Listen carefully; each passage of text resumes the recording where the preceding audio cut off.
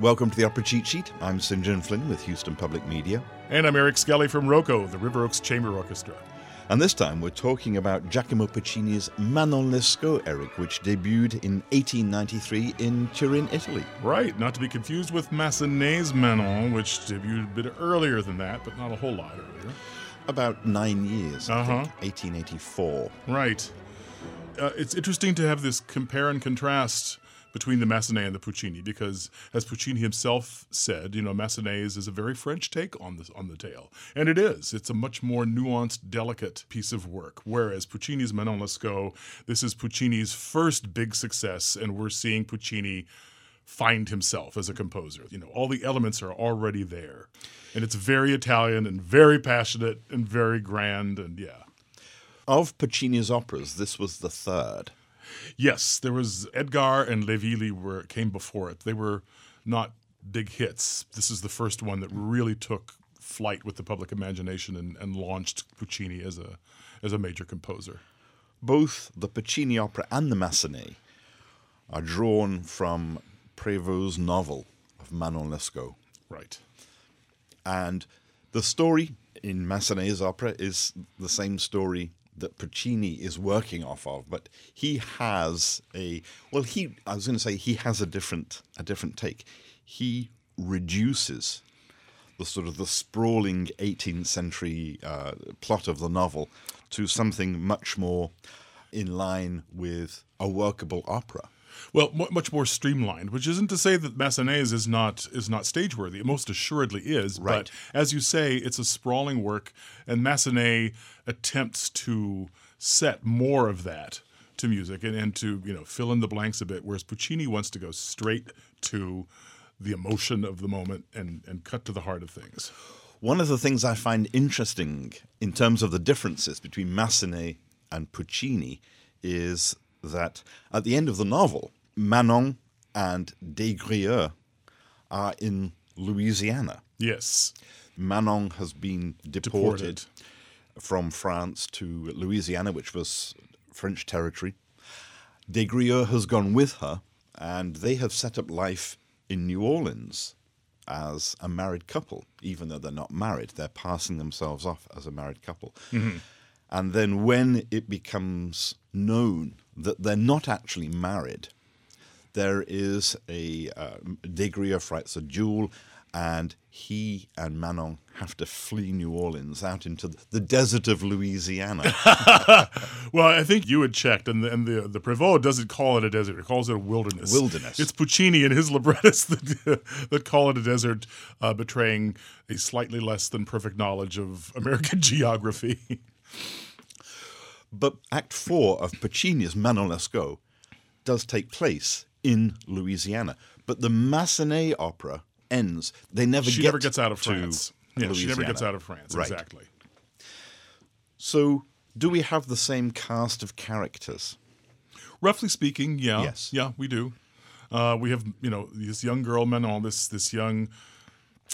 innocent. It's at least at the beginning, anyway. And the young Chevalier de Grieux. We have Manon's brother Lescaut, and we have her elderly would-be suitor Geronte, and various other folks come in and out of here. But those are the primary folks that we have to deal with here. As the opera opens, we are in a square in Amiens. Yeah. The French city of Amiens. Right. In front of an inn. And there, Edmondo is a student, and he and some of the other students are, I think the word is carousing. Yeah. There are some girls in the vicinity and some alcohol, and they're having a good time. And they are teasing Des Grieux because he is sort of not joining in with the merrymaking. Right.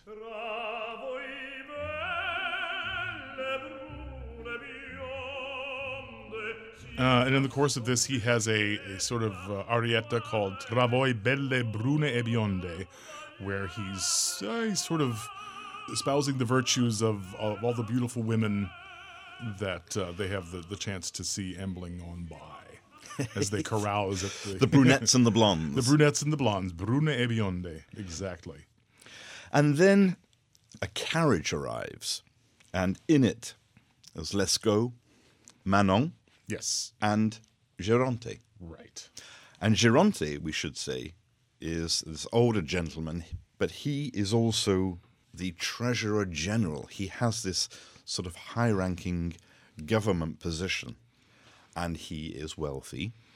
And he is a lech. That was going to be my next comment.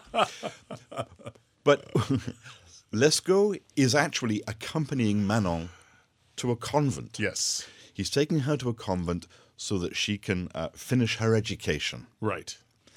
And Geronte takes a shine to Manon as they're traveling in the coach. And Lescaut sees an opportunity, doesn't he? Right. And He sort of pimps his sister out. He kind of does, yeah. I mean, the plan is for Geronte to abscond with Manon in his carriage, and she Sort of kidnap her. Well, in pretty essence. much, pretty much.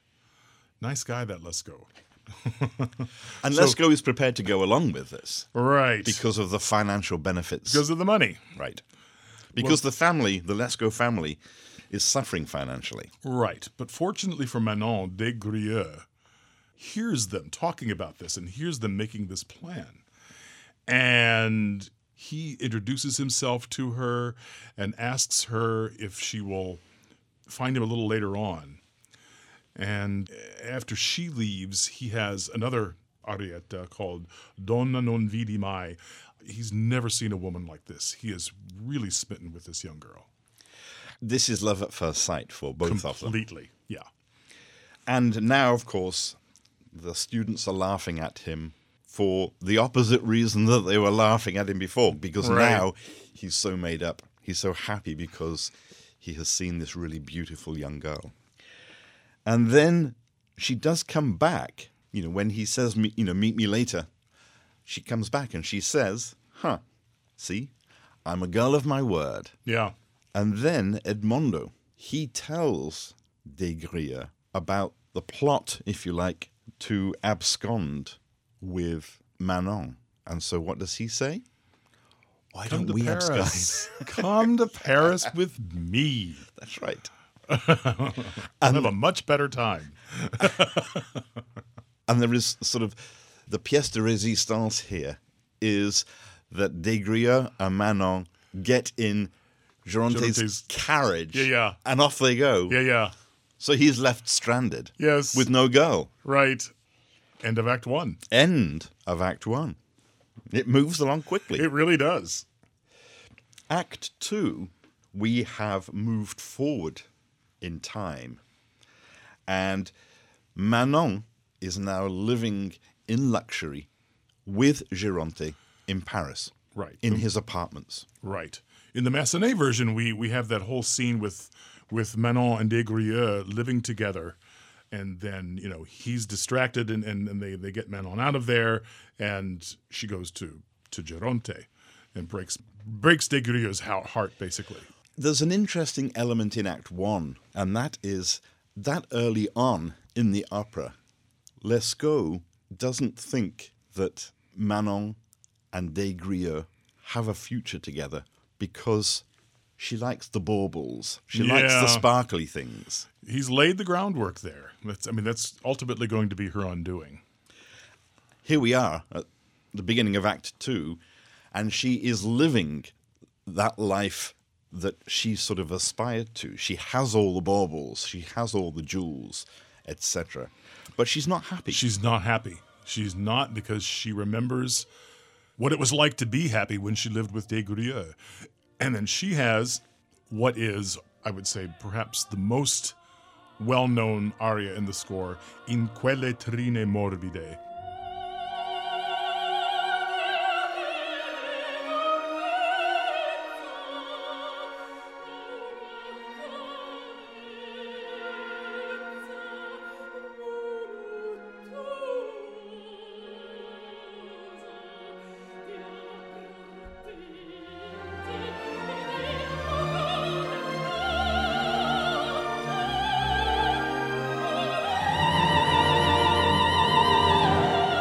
she looks at these lush surroundings that she's living in. The silk curtains and everything. But she describes them as morbid. That's that's a very telling adjective. She feels that she's not loved, that she's sort of another one of the beautiful adornments of Géronte's house. A possession. A possession, Exactly. thank you. Exactly.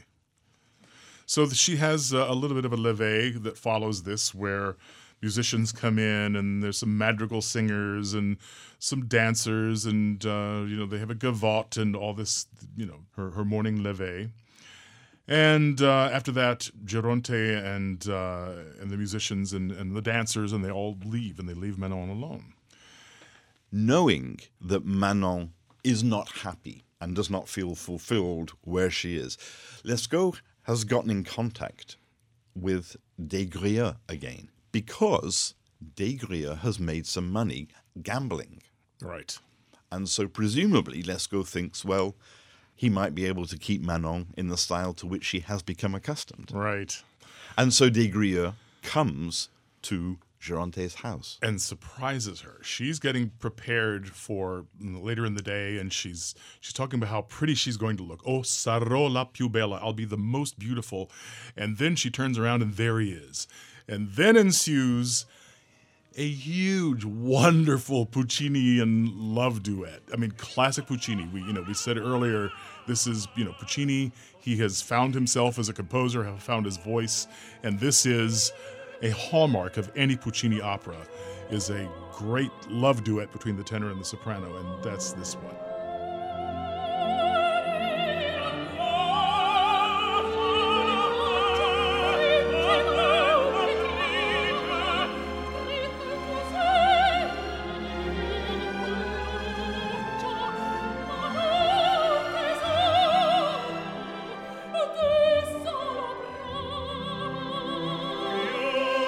Starts tu amore tu.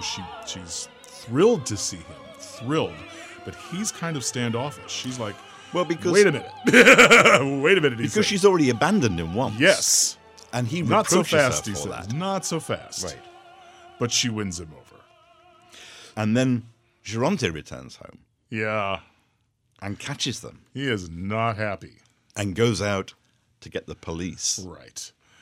And Lescaut has come at this point to tell them, get out of here fast. But she's too busy gathering up her jewelry because, She doesn't want to leave that behind. She doesn't. There's that part of her that she just can't turn off. And she delays just a fraction of a second too long. So by the time they go to actually leave the house, the doors are locked and the police are there. And this is the complete summation of who Manon is, isn't it? She loves Des Grieux. She loves him. She wants to be with him. But she can't leave the jewels behind. She can't make that choice between the jewels or love. And it ends up costing her and Des Grieux their happiness. Her fatal flaw. So basically, Géronte tells the police, arrest this woman. He basically has her arrested as a prostitute. Or as some people say, an abandoned woman. Well, we'll get to that later, won't we? And she's hauled off. End of Act 2. End of Act 2. Act 3, we are in Le Havre, which is a harbor port. town. Yeah. Mhm. And that's where the ship will sail from with all the criminals that are being deported Right. And that to Louisiana. That includes Manon. She has been tried and convicted as a prostitute. An abandoned woman, Eric. Yeah. Okay. Sorry. Abandoned woman. We'll get to that in Act 4, I promise. Des Grieux and Lescaut have followed her to Le Havre, and they are trying to come up with a plan to rescue her. Right. And they manage to bribe some guards so that they can get up close enough to the cell where she's being held with the other prisoners, and they could talk to her through the bars. They actually have a rescue plan to try to spring her, but it just doesn't work, unfortunately. And she is lined up with the other prostitutes, and as they're their names are called, they're escorted up onto the ship by armed guards. Des Grieux actually makes contact with the ship's captain and asks him to take Des Grieux on as part of the crew so that he can go to Louisiana as well. He completely prostrates himself and puts himself at the man's mercy and says, I can't live without this woman. You've got to let me on this ship. I'll do whatever you need me to do. Just let me go with her. I'm begging you. I mean, he's literally on his knees begging. And he makes a real impression on the captain, who agrees to take him. End of Act 3. End of Act 3. We're moving along. Yes, they are. Act 4, we are in Louisiana, which at that time was a French territory. Yes. Was not part of the U.S. Right. And we're in the wilderness, that big wilderness outside of New Orleans. Well, there are swamps, but unfortunately, the libretto here describes it as a desert. So, okay, we'll go along with that. Manon and Des Grieux are out in the wilderness because they've had to flee New Orleans because they have fallen victim to jealousy and intrigue. Life has become much too complicated for them in New Orleans. Right. And they know that they need to get away. And Manon is not in a good way at all. She can barely walk. In fact, she falls and can't continue on at all. And everything is sort of coming to a head here. Everything that some might say they have brought upon themselves. Little harsh, but okay. So basically she falls and Des Grieux says, just, stay here and rest. I'll go get water for you. And he goes off to look for water. And then she has her other gigantic aria, and this is gigantic. This is a big sing, folks. The aria is called Sola, Perduta, Abbandonata. Alone, lost, abandoned. She's given up. She really has given up in this aria. It's big and it's passionate. And toward the end, she finally says, no, I don't want to die. I don't want to die. I do, she emphatically, she's practically screaming it. I don't want to die. And she dies. Well, not until Des Grieux comes back and she actually dies in his arms. And he collapses next to her in sorrow and grief.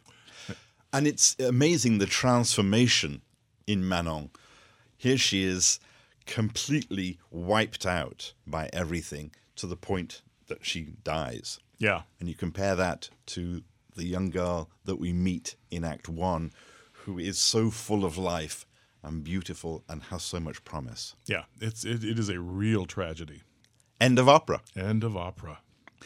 So we have Manon, Massenet's Manon, and we have Puccini's Manon Lescaut. Right. And the funny thing is, they asked Puccini, Massenet's already done this. And Puccini's answer, as we said before, was that Massenet's was a very French take on it. Mine will be an Italian take. And the funny thing is that there was just this army of people who had their hands on this libretto. I mean, you had Illica and Giacosa, who became Puccini's principal librettists, and they would do Bohème with him and Butterfly and Tosca.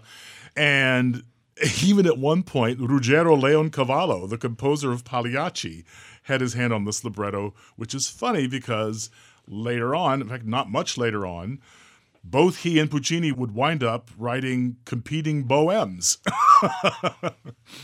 Puccini never shrinking from a challenge. So is it fair to compare the Massenet and Puccini versions of this story? I don't think you have to compare them. I think you take them each on their own merits, because they both have considerable merits, and it just depends upon which you prefer, or you might just enjoy them both for their own strengths, because they both have considerable strengths and they're wonderful additions to the standard rep. And at their core, both Manon and Des Grieux are exactly the same in each opera as they are in Prévost's book. Yeah.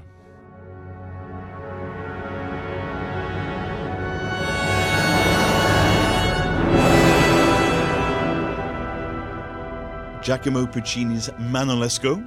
That's this week's Opera Cheat Sheet. I'm St. John Flynn. And I'm Eric Skelly. Thank you for listening.